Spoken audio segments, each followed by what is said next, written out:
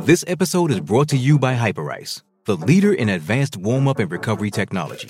They have tons of innovative products, like Venom-heated wearables to help soothe sore back muscles, Normatec compression boots to speed up recovery and increase circulation, and Hypervolt massage guns to improve mobility. Loved by athletes like Naomi Osaka and Erling Haaland. Try them yourself. Get 10% off your order with the code MOVE at Hyperice.com. This episode is brought to you by Pepsi Wild Cherry. Pepsi Wild Cherry is bursting with delicious cherry flavor and a sweet, crisp taste that gives you more to go wild for. Getting wild may look different these days, but whether it's opting for a solo Friday binge watch or a big night out, everyone can indulge in their wild side with Pepsi Wild Cherry. Also available in Zero Sugar. So grab a Pepsi Wild Cherry and get wild. This podcast episode is brought to you by Coors Light. These days, everything is go, go, go. It's nonstop hustle all the time. Work, friends, family. Expect you to be on 24/7? Well, sometimes you just need to reach for a Coors Light because it's made to chill. Coors Light is cold lagered, cold filtered, and cold packaged. It's as crisp and refreshing as the Colorado Rockies. It is literally made to chill. Coors Light is the one I choose when I need to unwind. So when you want to hit reset, reach for the beer that's made to chill. Get Coors Light in the new look delivered straight to your door with Drizzly or Instacart. Celebrate responsibly. Coors Brewing Company, Golden, Colorado.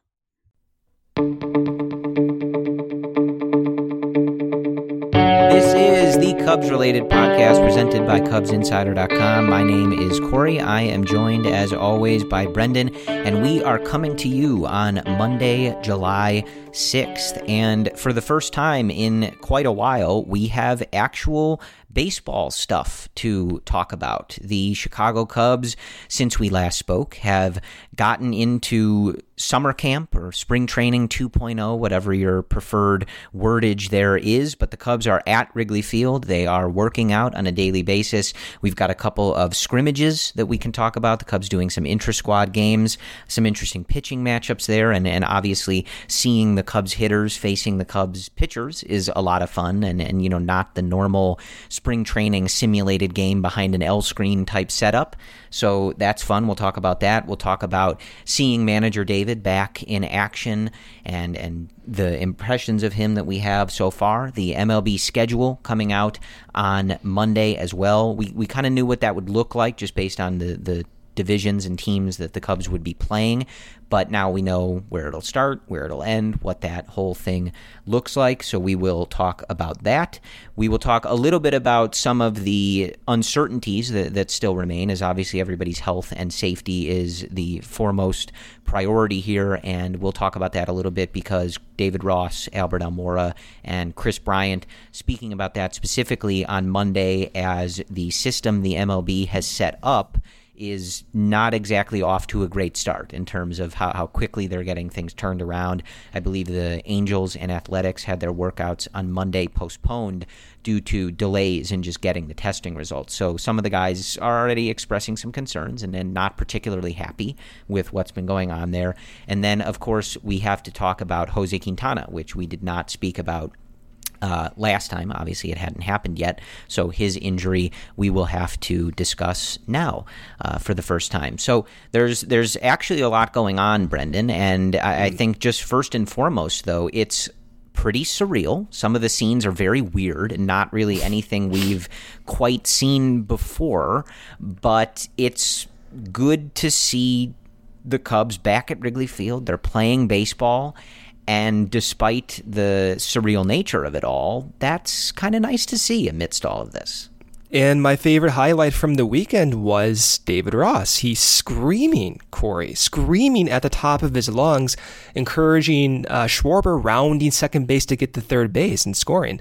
So that was fun. I mean, that's the type of content you would not see in a normal year. there are some like weird silver linings. It's kind of cool to see the Cubs play intra-squad games in an empty Wrigley Field. Just hearing the sound of the bat. It's also really interesting, I think is a good word, just to see some of this stuff at an empty Wrigley Field. And like you said, like watching Javi Baez face off against Cubs pitchers is very unique and an interesting thing to see. And like just the little content that they're posting throughout the day. Javi on his Instagram the other day was posting videos of him eating his lunch on the concourse behind home plate, where you would normally come up the stairs, and like right where I would come up the stairs and turn and go up the other stairs to go to my seats.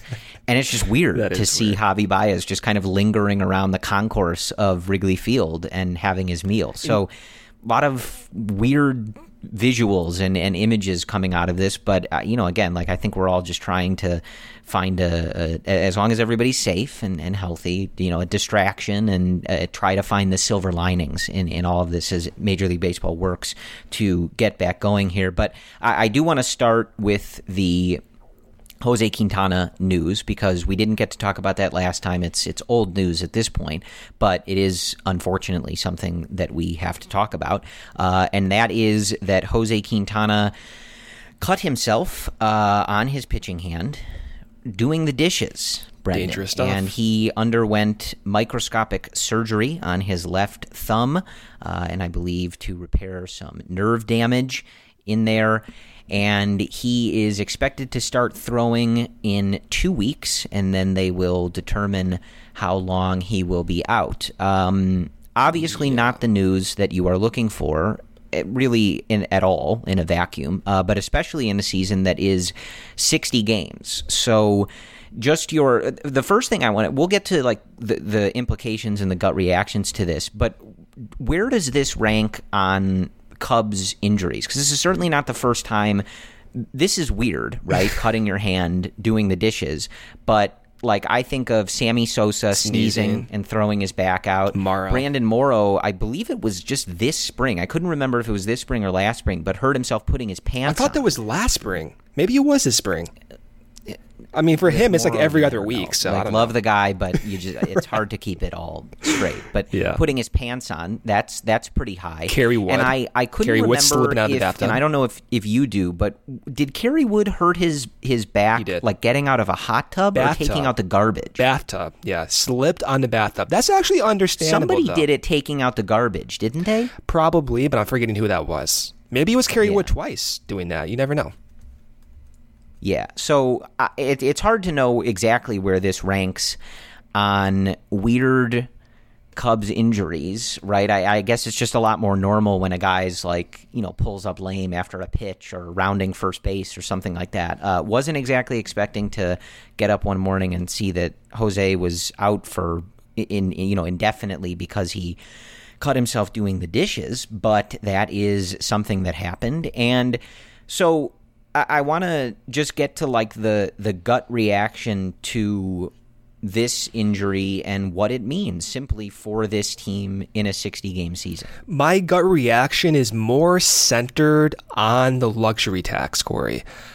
I think figured it would be. Yeah, I mean, look, losing depth is never a good thing. That being said, I'm interested in who's going to take that spot. I've always been interested in the past few months on what Alec Mills looks like, what Tyler Chatwood will look like in a more stable role in the rotation. But not only those two guys, you have Jharel Cotton, who the Cubs just got from the A's, and 4 years ago, it seems like a while ago, he was compared to having a changeup among the best pitchers in the league. And according to all the StatCast metrics, a lot of the spin rate and that type of movement does match what you would expect to see from those top-tier pitchers. And so I'm excited about it. Once this all restarts, the luxury tax, whether people want to talk about it or it's a exciting topic or not, it is something that matters for the future of this franchise and how they're going to proceed with certain decisions. And we talked about, Q's kind of value in that regard. I think that the gut reaction for me is that obviously anything that is kind of a stress test on your depth is not good. You don't want that. Jose has been not necessarily the pitcher you would have hoped for when you acquired him in the trade with the White Sox, but one thing he has been is consistent. He's a guy that's going to go out there, he's going to make those starts, he's going to get you a lot of quality innings, and there's going to be certainly more games than not where he is keeping that offense in the game, and that's valuable. Somebody that you can rely on to hit those start markers and innings markers year in and year out is valuable. However, it's not as valuable at all in a 60-game season, and I think that the type of pitcher Quintana is, if I told you, if I could see into the future and I told you that Chatwood or Mills or some combination thereof, or someone like Cotton or anybody else that they're looking at, Adbert if he gets in there, if I told you that those guys put up however many it is, 8, 9, 10 starts, whatever it ends up being, they were better than Quintana, would you really be that shocked? Is it that crazy to suggest that one or multiple of those guys, or a combination thereof, could put up the numbers that Q could in those starts? I don't think that that's impossible at all. I think it's actually kind of likely. We've seen, despite how wild he can be at times, we've seen Chatwood put together strings of really nice outings, and especially in a season like this where durability and length over the course of 6 months is not a priority, I think that you can definitely see Tyler Chatwood or Mills or any of these guys going out there, and even if it's just for 3 or 4 innings, just to get the game going, and then you piece together how you're going to get the outs from there, Tyler Chatwood can give you 3 quality innings, like more often than not. And if he's completely wild and erratic, like we've seen in his time with the Cubs, then they'll make a different decision. But I think that when you're talking about such a small number of starts, Quintana's not one of those guys who I think is tipping the scales one way or another for the Cubs. You need that depth to step up. And like I said, you'd much rather Q be out there and not have to test your depth, right? But Yu Darvish and Kyle Hendricks are those guys primarily who you're looking at as these guys with their stuff and what they've been doing in the last couple of years, especially you in that second half last year. These are the guys that are the difference makers as far as the starting pitchers. And I think John Lester can be, especially in a shortened season. But those are the guys you're really looking at to be difference makers. They're going to go out there and you can see a handful of games. Yu Darvish is going to win this game for you. Kyle Hendricks is going to win this game for you. John Lester is going to win this game for you. I just don't see that happening as often with Quintana, and I don't see it happening more often with him than one of these guys that might replace him. So I think it's a blow, because you need these guys to step up, and now you kind of move everybody else up, and if one of these guys fails, then it gets thinner and thinner and thinner. So it's not to say it's a good thing, but of all the people to miss time, cutting themselves doing dishes, I don't think this is one that you immediately go, oh man, the Cubs are screwed. This is deeply harming their playoff chances. I just don't think it does. Yeah. And we'll see. You need these guys to step up. We'll see how it plays out. But I just don't. I think over the course of an 162-game season, Q's value of being a stable middle to back end of the rotation guy, and knowing you can send him out there, he's going to give you those starts and those innings, and he's going to be there, right? It's so much more valuable in a full season. In a 60-game season, it just doesn't matter as much. That's just the reality of it. At least that's how I see it. Yeah. Well, I mean, it's not to play down the value of Quintana. It goes back to depth. The value that Q provided, which was longevity, making your starts despite the 2-pitch guys. But there are a lot of exciting players on this Cubs roster right now. I'm looking at Cotton, and he's one guy that we did not get to talk about him that much in spring training, and I wish we did, because he's so interesting. He's a guy who came back from injury last year, and he struck out in a small sample, almost 12 guys per 9 innings in AAA. And he scrapped his slider. That's interesting. So he was showing this weird mix and this adjustment from going what used to be kind of like a slider, sinker, fastball, and then changeup guy started throwing more changeups and maximizing some of those changeups, which again, that was his pitch. Fangraphs rated Cotton's changeup when he first came up, Corey, on a 70-80 scale. that suggests that Fangraphs, some scouts believe Cotton's changeup was better than almost 95% of big leaguers. That's a big deal. He still has that. You just have to try to find a way to maximize that. And we've seen Hottovy, we've seen Breslow talking about active spin rate, spin efficiency. We just had, Burl Carraway come on and talking about the exact same terms. These are things that the Cubs are trying to identify, bring out the best with their players, and Cotton does represent that person. Right. And I think just to make this clearer, again, I don't want this to seem like dismissing Q or his value. Not at all. So I want to make this, and I think we've made that clear, but I do want to even paint that picture further. Like, since 2013, Q has pitched 200 innings 5 times. He's pitched 180 or 170 3 times, right? So, 204 times. So, and he's made at least 32 starts every season since 2013, 31 in 2019, but he pitched in 32 games. So that, over the course of 162 games, has real value. Like, even though I know a lot of people are always disappointed in the trade, they look at the potential that Eloy has and that Dylan Cease has, and they're disappointed by that, but there's real value. You pay a premium for a guy that can go out and give you 30-plus starts, close to 200 innings or 180 plus every single season. There is value in that over the course of a 162-game season. And especially when you're thinking about pitch management for the bullpen and other pitchers on the staff, having a guy that can go out there and eat those innings and you can rely on to pitch in those games and make those starts, it has real value. But in a 60-game season with someone like Rowan Wick or Brad Week or Kyle Ryan or some of these other relievers, you are not as concerned with them getting run into the ground. It doesn't mean you can pitch them every day. It doesn't mean that Rowan Wick can pitch 3 innings every day, right, whenever David Ross needs him.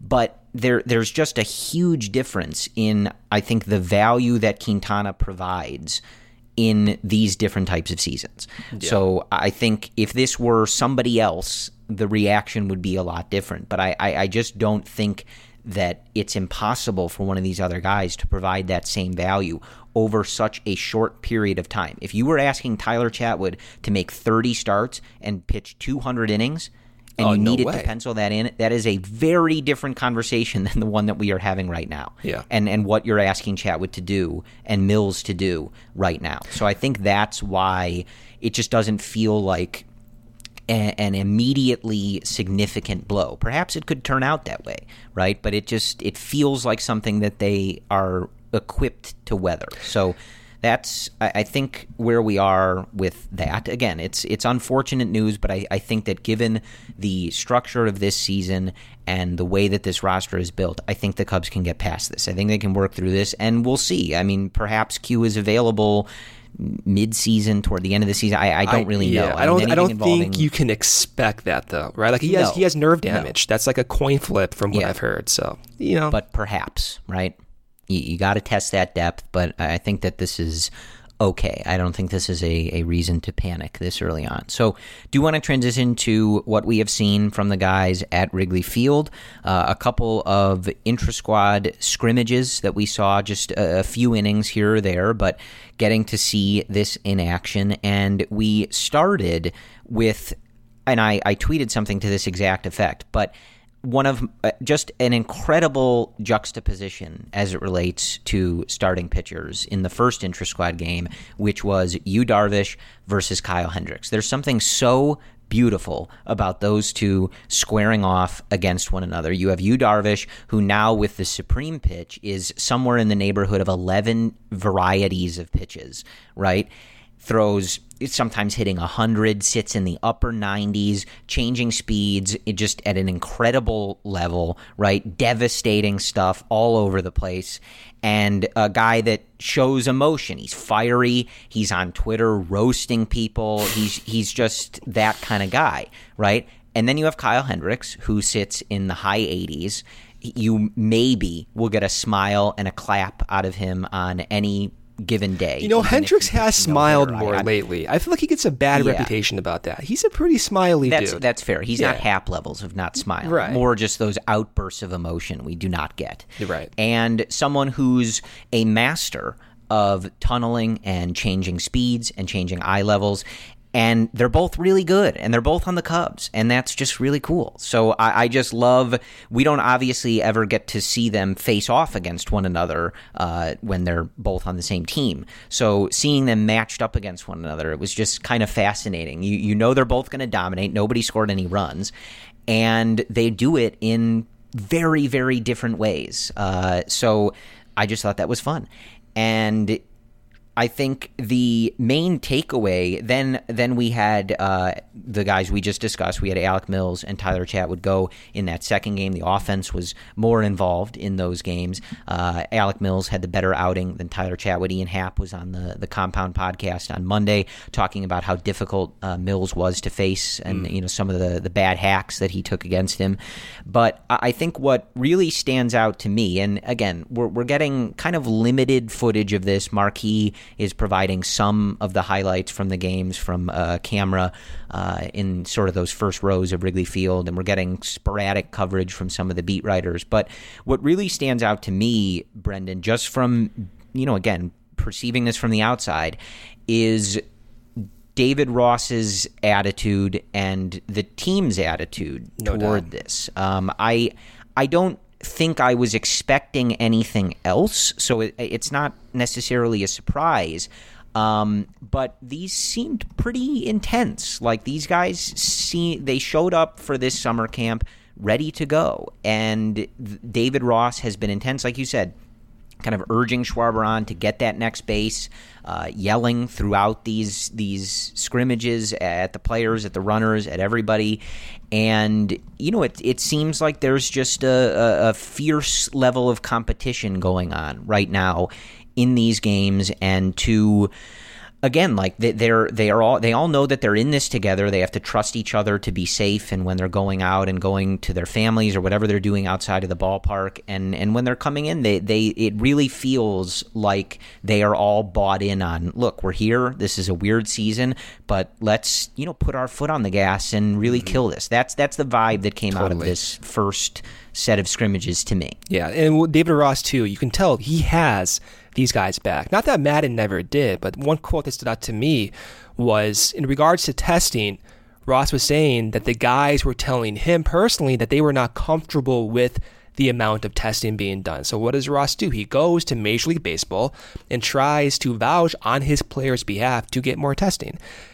Baseball's failing pretty hard right now at the testing, but the point being is that there is clear communication avenues, if you will, that may or may not have existed with Madden. Madden was known for his communication, but there has to be a different type of relationship, and that relationship carries a different type of communication when you talk about how Rizzo and Ross communicate or how Lester and Ross communicate.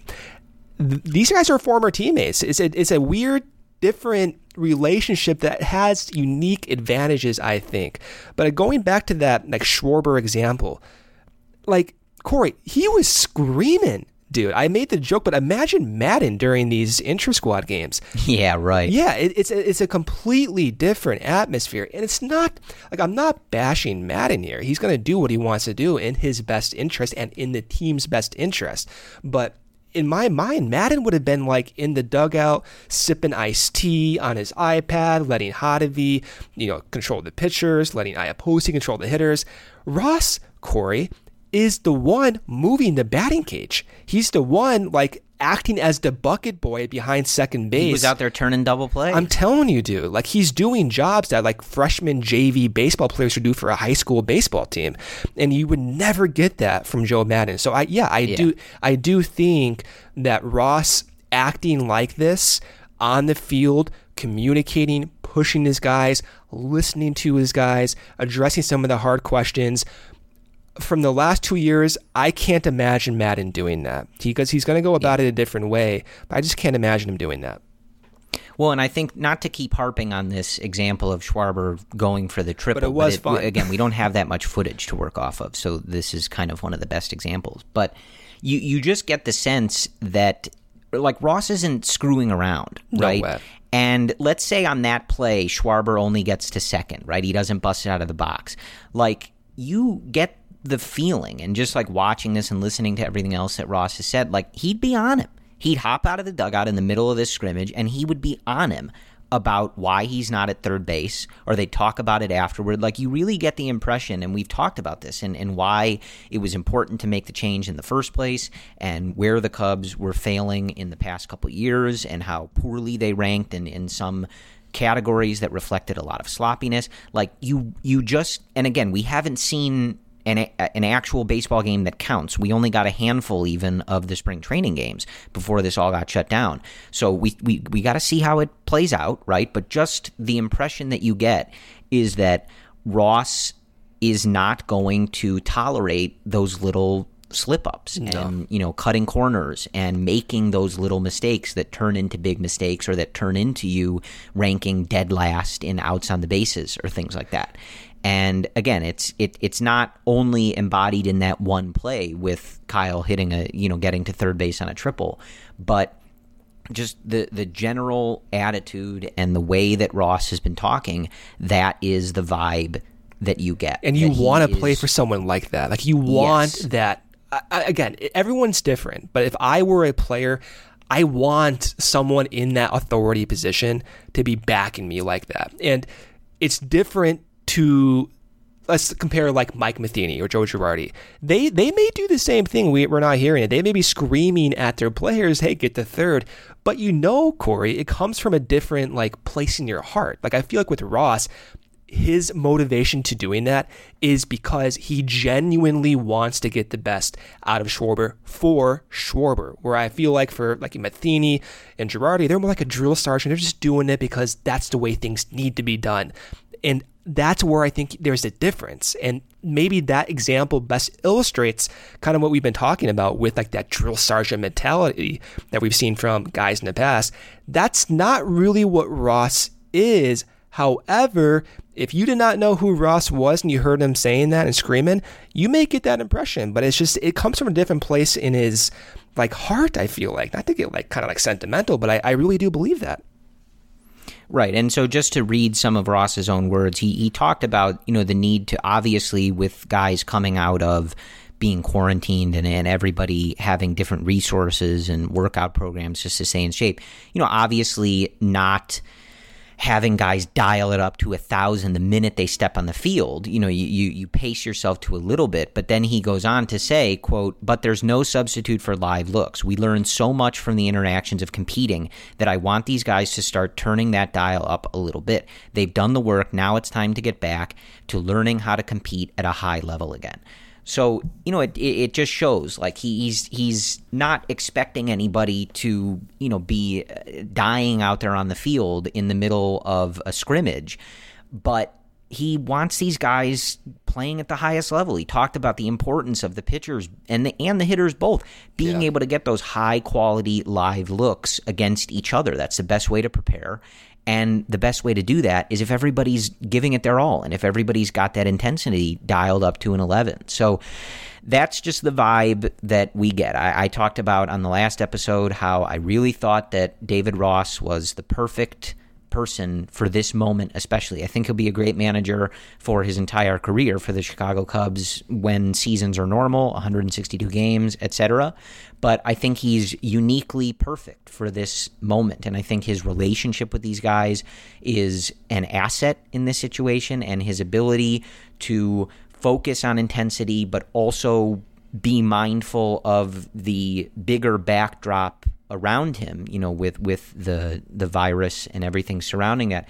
I really think he's perfect for this. And nothing that we've seen in these first few days has changed my mind in any of that. I feel just as confident in that now as I did beforehand. I think that he is the perfect person for this, and he is going to have these guys as ready as they can be by the time we get to actually playing these games.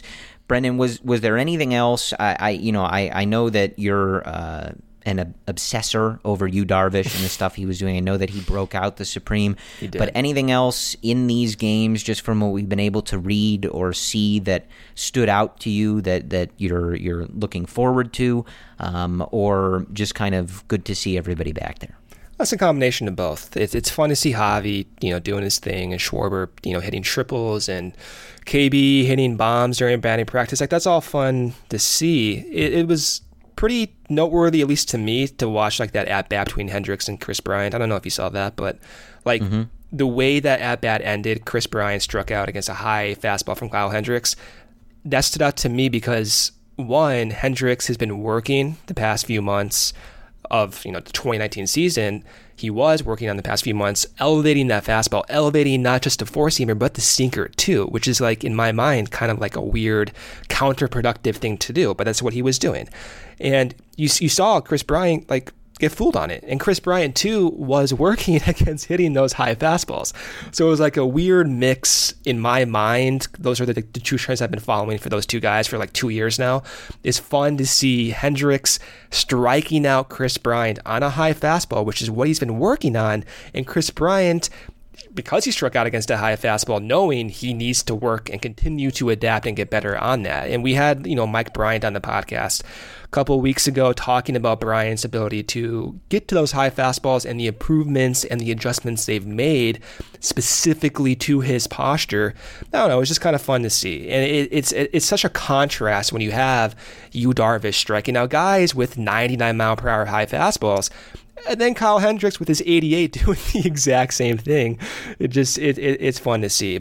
So one thing I wanted to follow up with, just when you were talking about Hendricks, there was a point in that first scrimmage where Bryant singled to load the bases in the second inning, but the inning ended because of a pitch count, and the team that was facing Hendricks was booing from the dugout because Rizzo wasn't allowed to hit.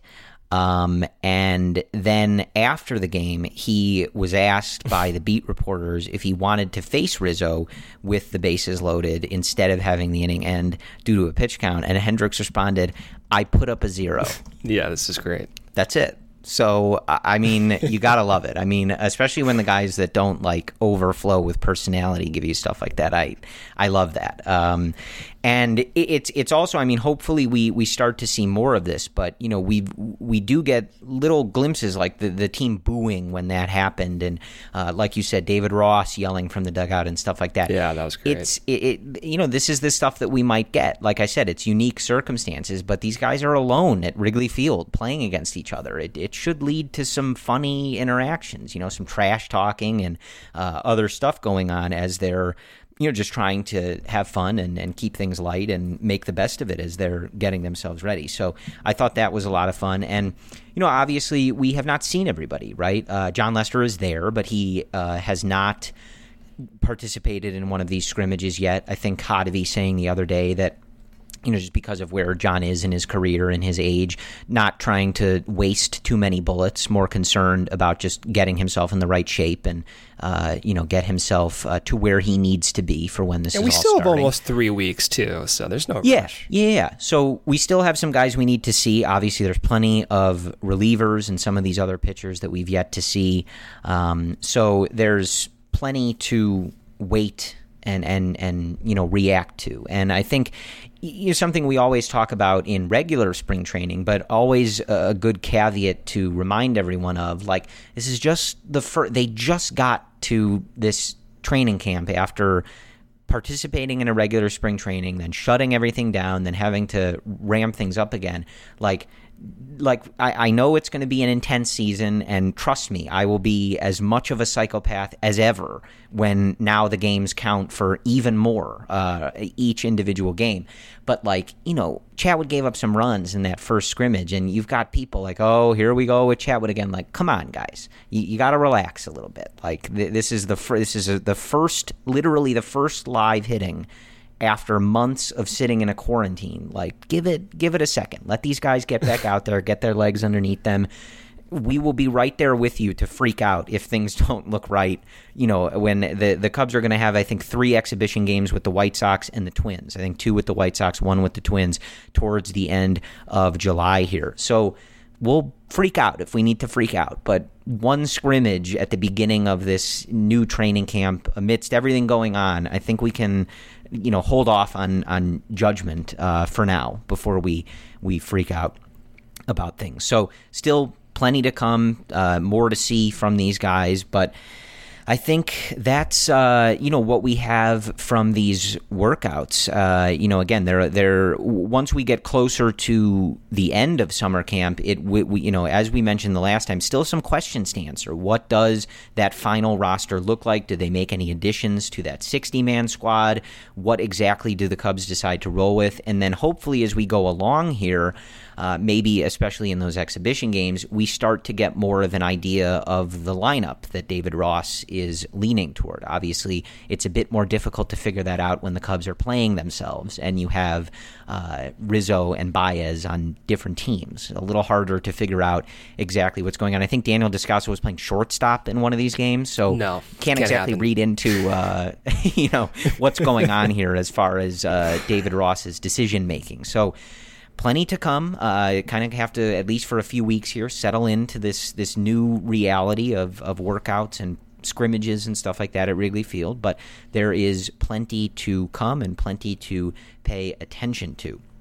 I want to turn now to Kris Bryant, if I may, Christopher Lee Bryant, if you guys will allow me to discuss Christopher Lee Bryant, and just some of the things that he said on Monday, and namely the most important thing that I thought he said, and I will read this quote. He was asked if the sort of situation around this pandemic and everything going on and just the way that things have proceeded has changed or had any effect on, his likeliness to sign an extension or things like that. And he said, I don't think we're going to be discussing that in the middle of, this particular situation, just because there's so much going on and, that's not necessarily the priority. But he did say, quote, "I would like to think that I wouldn't be shipped out in the middle of a pandemic," referring to, obviously, the trade rumors. And then he went on to say, "But I'm trying to make it clear that I really love it here. I love playing here, and I love everything about the city and the people. You want to be around people that want you and care for you, and I've certainly felt that being a Chicago Cub. Brendan, extend this man for life, please." Kris Bryant genuinely loves being a Chicago Cub. And there's so many quotes from today's, presser and interview, whatever you want to call it. But he, just to paraphrase, said he wants to be and he values staying with people who have helped bring him to this point in his career. And you get in the mind of Kris Bryant, what would that mean? One, that would mean playing with your friends, Rizzo and the rest of the guys. Two, the familiarity with Chicago and the familiarity with his, coaching staff now. Three, especially that coaching staff consisting of David Ross, there is value to that. Like, David Ross was the veteran when Kris Bryant was a rookie, right? So in my mind, Bryant values family, values camaraderie, values loyalty. These are things that have never changed over the last 3 years. And yeah, he filed a grievance, but that was like more of a logistical thing. Like, that's just something that you kind of have to do for the sake of not only yourself, but for the sake of just the league in general. And I guarantee you, Corey, every one of his teammates supported Bryant doing that. I guarantee you Rizzo supported him doing that. And so this is like not news to me. It's great to hear him like talk about this, but this is to be expected. This guy wants to be a Cub. Now, he needs his market value, but I wouldn't even be surprised if he goes below market value at this point. It would not shock me whatsoever. Yeah, I mean, look, like, we've gone through this many times. I really just take any excuse to demand that he be extended. But, this is just the guy you want to extend. I mean, there's certainly other candidates on the team. I don't want it to come off as choosing one over the other. We want them all, Corey. Like them all, yeah. But, like, Kris Bryant, he was drafted by this team. He comes up with this team. He is an exemplary human being and representative for your team, for your city. He's exactly the person that you want to just keep in your organization for as long as you can. And if not for some injuries, some of them of the rather freak variety, I think of getting hit in the face, right? Like, this is a top player in baseball. I've gone through this a million times, but like, there's 2 players that have accumulated more wins above replacement as a position player than Kris Bryant since 2015, and it's Mookie Betts and Mike Trout. Like, that's the list. So it's just one of those things where he wants to play here, right? Like, I understand how the business of baseball works and the payroll and the luxury tax, yada, yada, yada, right? But you gotta, like, this is what you dream of when you draft players, is that they're going to win Rookie of the Year, win an MVP in the year that you win the World Series after 108 years, Yep. and are just a wonderful, wonderful ambassador for your team and for your city and for your brand. Like, what more could you possibly want? And again, he's not the only person that fits, well, the MVP and the Rookie of the Year criteria, but the other criteria, like, there's other guys that fit that, right? Javi Baez was also drafted by the Chicago Cubs. He's also an exemplary human being and someone you want representing your organization. He's also very, very good, if you haven't noticed. Like, so he's not the only person that fits this. Anthony Rizzo wasn't drafted by the Chicago Cubs, but I think he fits all of those criteria. I mean, he as well. kind of was by proxy. The same front office Yes, drafted him, technically, so, he was drafted by the same staff. Right. So, yeah.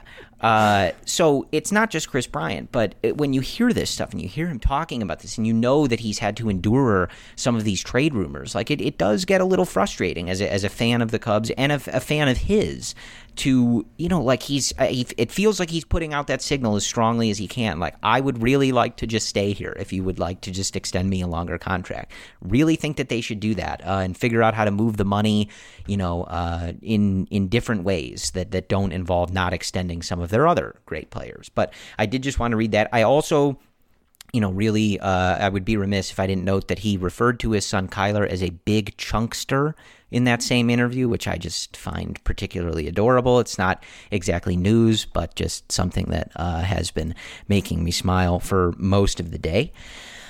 So that's where we are with that. Now, as I said in the beginning, I do want to talk a little bit about the testing situation and just some of this. And I know with baseball coming back, we want it to be a distraction and we want everybody to be healthy and safe and not necessarily focus on this element of it too much. But I think what's happened in this first weekend warrants discussion. And I think if you're not aware of it, you probably should be, because I do think this affects the potential viability of all of this happening, right? And so basically the gist of what's happening is Major League Baseball set up the testing situation, how they were going to collect the tests, the lab that they're sending it all to. However this process is working is not necessarily controlled by the teams. The teams are, of course, the ones running it, but the entire infrastructure was set up by Major League Baseball.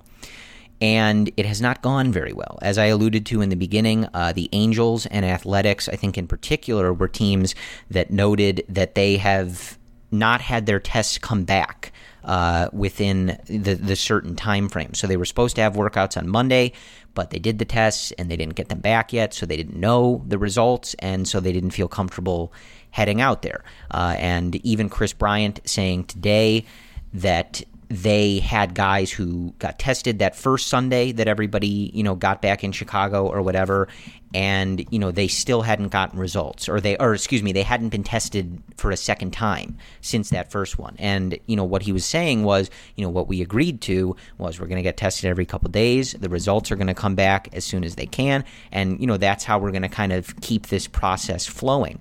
And he expressed concern. He was like, look, I was on the fence about playing. I didn't want to opt out. I couldn't imagine opting out. I had no interest in doing that, but obviously for my own health, for my wife's health, as a new father with a newborn, it was something I was concerned about.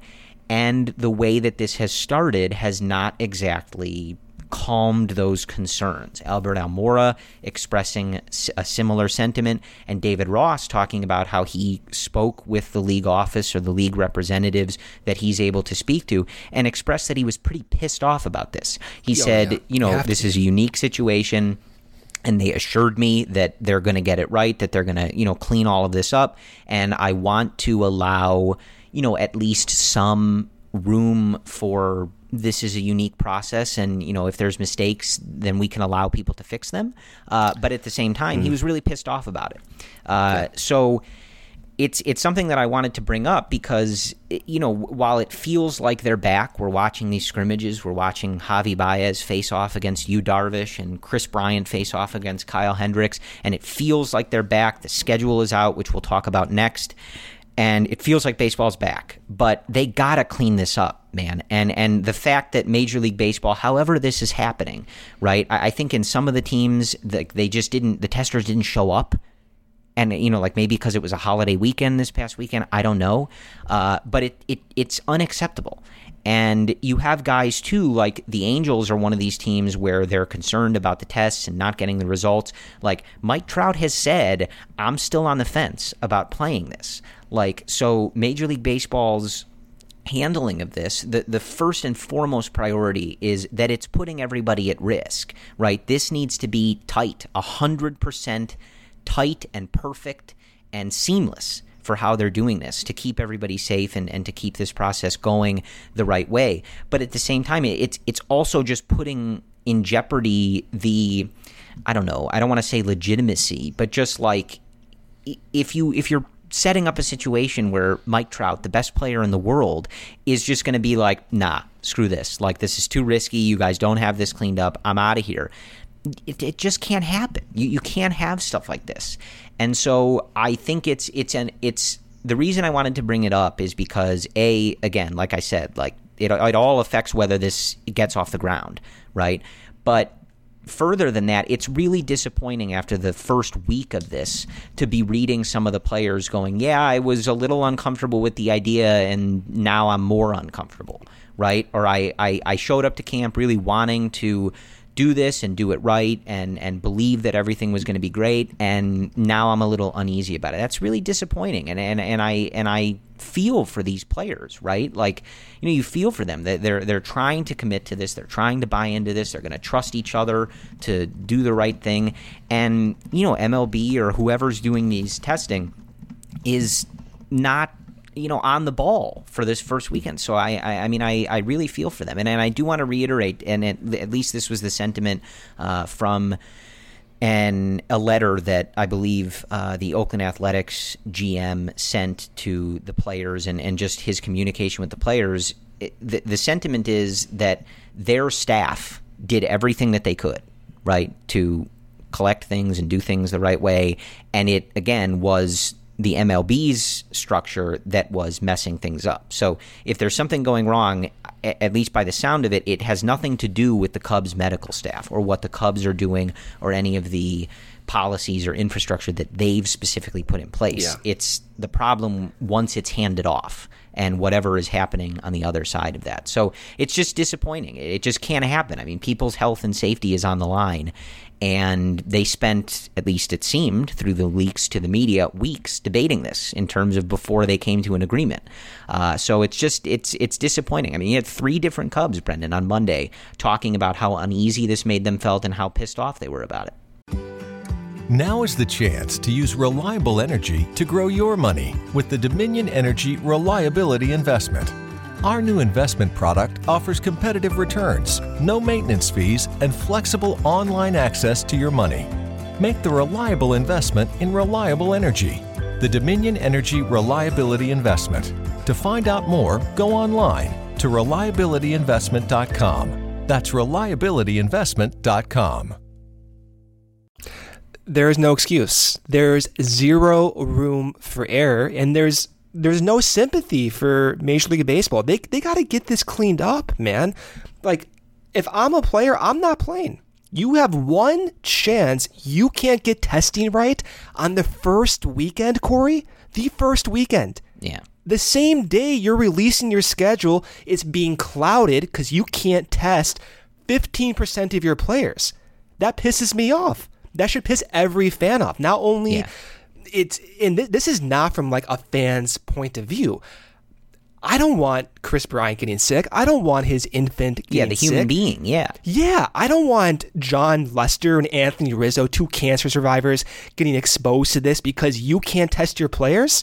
That's unacceptable, dude. That cannot happen. And there is just no excuse for it. And Alberto Mora is being like too nice with that, saying, "Oh, this is uncharted territory, even for Major League Baseball." No, F that, dude. You have got to get this right for a variety of reasons, but foremost is the ethical nature of testing and protecting your employees. If you're going to put them in a scenario where you cannot socially distance, you are touching the same objects among 20 players at one time. You are going against the social distancing nature that the CDC is putting out. You best damn well protect your guys by getting them tested when they need to be tested. There is no room for error. Even 72 hours is just a complete joke, Corey. It's a complete joke. So when I heard that, that pissed me off. Not from like my fan selfish point of view of me wanting to watch baseball, but you got to protect these guys, man. And not only that, if baseball is shut down, you're also jeopardizing the livelihoods of those employees who need baseball, who write about baseball, who sell food for baseball because baseball is there. That was a joke. Whoever is in charge of organizing that type of testing should be immediately let go, Corey. That just cannot happen. Yeah, and I mean, again, like this, we knew like that this was going to be a thing. We knew that this was something that was of the utmost importance. We knew that it had to be perfect and had to be right, and you had time to figure that out. And it's not just one team reporting that they're having issues with this. It seems 15% of your players, dude. 15% of your players cannot get tested. That is a catastrophe. That cannot happen. And you'll forgive me for not giving the MLB any benefit of the doubt after the way we saw them handle those negotiations. So that's where that is. Like I said, really just wanted to bring it up because, some of the Cubs were pretty outspoken about it. And again, this is when you're looking at the viability of all this. Are they going to get this season in? Is it going to work? How is it going to work? This is one of those issues, and it's popping up right away. So, the first weekend it pops up. Absolutely. Something to keep an eye on. So, want to finish here just with some notes on the schedule. As we already knew that it was going to be the NL Central and the AL Central for travel concerns. When you look at the schedule, the Cubs actually coming out, I believe, with the second least amount of travel. I think the Brewers were the least, but it's a negligible difference. And the NL Central and the AL Central both coming in well under. Some of those, I believe, teams out west have quite a bit more travel miles to go. So that is somewhat of an advantage. Obviously, everybody you're competing with is also at that same advantage. But, just thinking of it from a logistical perspective, David Ross was talking about too, like you play the White Sox a bunch, you can take BP at Wrigley. You can prepare at Wrigley and drive on over to what do they call that now? Guaranteed Rate Field? Is that still what it's called? Whatever. Yeah. Whatever that is on the other Chicago baseball team. We'll call them that. And then obviously with the Brewers, they're a short way away. So there's certainly some advantages there. But in terms of how it's actually going to play out, the Cubs will officially open the season at 6:10 Central on July 24th on ESPN with the Milwaukee Brewers. Those first few series, the Brewers, the Reds, the Pirates, the Royals, the Cardinals, and then the first off day of the year for the Cubs is on August 10th. And then just kind of getting an idea of how it all plays out. The season ends. The Cubs have an off day on the 17th of September. They have a 3-game set with the Twins at Wrigley Field. They have a 4-game set at the Pittsburgh Pirates, and then they finish with a 3-game set at the White Sox. So again, you can kind of read into that however you like. Obviously, I think it's nice to play the Tigers and the Royals and potentially the Indians. You kind of never really know with them. But, there's some bad teams in there, right? A lot of games against the Pirates as well.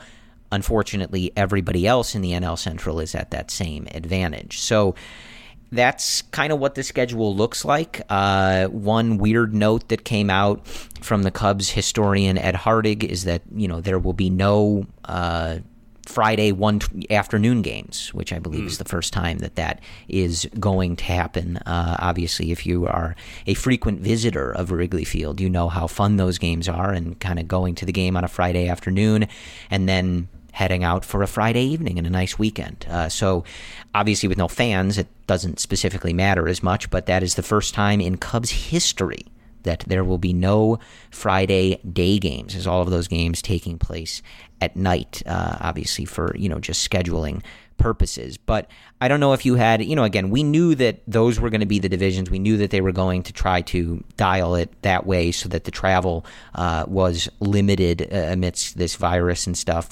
But any initial reactions to this schedule, Brendan? I mean, really the only thing I would say that truly jumped out to me was obviously you're going to end the season against the White Sox. There's pretty strong odds that those 3 games matter for one of these teams, if not both of these teams. So that'll be nice and intense and certainly potentially very annoying. But also it's nice that the Cubs face the Twins towards the end of the year. They only have that one series against the Twins, who are, I don't know if I want to call them the best team in that division. We'll see how it plays out, but I think they are. I really do. That's how it was last year. Yeah. They did add Josh Donaldson too, so they're a very good team. Yeah. And you've got them at the end, so I look at that as a benefit. I think that there's potential that they have locked up their situation by them with only 6 games remaining after that point. And I think especially with how soon the trade deadline comes in a season like this and just how important every game is, I think it's perhaps more important to get off to that good start, right? Win those games early, build up a lead, or at least put yourself in that top level of contention for the division as quickly as you can, rather than having to play catch up. But anything else jump off to you as far as the schedule is concerned? The only other thing that really jumps off is not having to go to St. Louis more than once. I think that's kind of a big deal. You get 2 series at Wrigley instead of the 2 series in St. Louis, so that's good to see. And when you look at the projections from Zips, the Cardinals, the Reds, Milwaukee, the Cubs, Zips projects all 4 of those teams to be separated by just 1 win, Corey. Just 1 win. So those matter. Having to face the Twins at the end of the season because they may have secured a playoff spot, that matters. Not having to go on the road from day 1 to Milwaukee, that may matter too. So I like it. It's going to be fun to see the Cubs play the White Sox in legitimate, meaningful games. We've only had a handful of those in our lifetimes, and most of those games happen during June and July. So having the Cubs and White Sox face off in quite literally a playoff atmosphere will be fun to watch. Yeah, so I think that is the gist of it, and I know some of you are thinking it. I don't have an answer for you as to whether or not Marquee is going to get on Comcast. I don't know. I don't know. I just don't know about that. So that's how it is. I know people are already concerned because that first game against the Brewers is on national TV, and that second game is also on national TV. The second game is on Fox on the 25th of July. So obviously blackout concerns and stuff like that. I don't know, guys. So that I have not heard any update. They were confident when they were negotiating to get the season back. The Marquee folks, Crane Kenny, were confident that they were going to strike a deal with Comcast to get on the majority of cable platforms in the city of Chicago, where the Cubs play and are from. But that is not the case as of yet. So I don't know. I don't know what to tell you guys. I'm as kind of confused about that whole process and what exactly is happening there as you are. But hopefully that gets cleared up, because I think obviously if they're going to participate in a weird season like this, it would be nice if everybody could see it. I think that's a pretty low bar to set for things. But this is Major League Baseball, and this is a league that blacks out any game that they can on a regular basis. So that's kind of how that is. But other than that, I think that's all we have for you. It's been an eventful few days and one that we haven't seen in a while. And just some scrimmages and stuff like that, like nothing crazily significant, but it feels significant. It feels significant just to have baseball back out there, to have, starts to look at, to have stats to look at, and just to be able to comment on baseball things again. So that was fun and a welcome change, and we will stay on top of it for you as long as we can. And like I said, stay with us. We'll start doing twice a week at some point here. I don't know if it'll be this week or not. We're kind of playing it by ear, just with what comes out of Cubs camp, what kind of coverage we're getting. With these first two scrimmages, we're kind of getting an idea of what we're going to be able to see, what we're going to be able to hear, what we're going to be able to read about. So stick with us, but that's coming imminently. Let's put it that way. But other than that, as always, thank you guys for joining us. We will talk to you again soon, and we always... The following is a true story. I had a lady that was in her mid-70s, and I'd sold her timeshare, and that was the lowest I'd ever felt in my life. I knew then that I had to do something to simply not to go to hell for selling timeshare. Chuck McDowell founded Wesley Financial Group to help folks cancel their timeshares permanently. Called her and everybody that I'd sold timeshare to, and I said, this is what I said to you that was a lie, and this is what you need to do to cancel your timeshare. From that point, people started referring friends to me to help them cancel their timeshare, and that's how it all started. I fought the world's largest timeshare company in federal court. If I had lost that lawsuit, there would be no one helping people that have been lied to when they bought timeshare. If we take you as a client, we will cancel your timeshare or we'll give your money back. That's what makes us different. Call Wesley Financial Group now for a free information kit. 800-885-4884. That's 800-885-4884. 800-885-4884. End by saying, go Cubs. Sugar Ray Leonard, Roberto Duran, Marvelous Marvin Hagler, and Thomas Hearns. Legends, whose four-way rivalry defined one of the greatest eras in boxing history. Relive their decade of dominance in the new Showtime sports documentary, The Kings, a 4-part series premiering Sunday, June 6th, only on Showtime.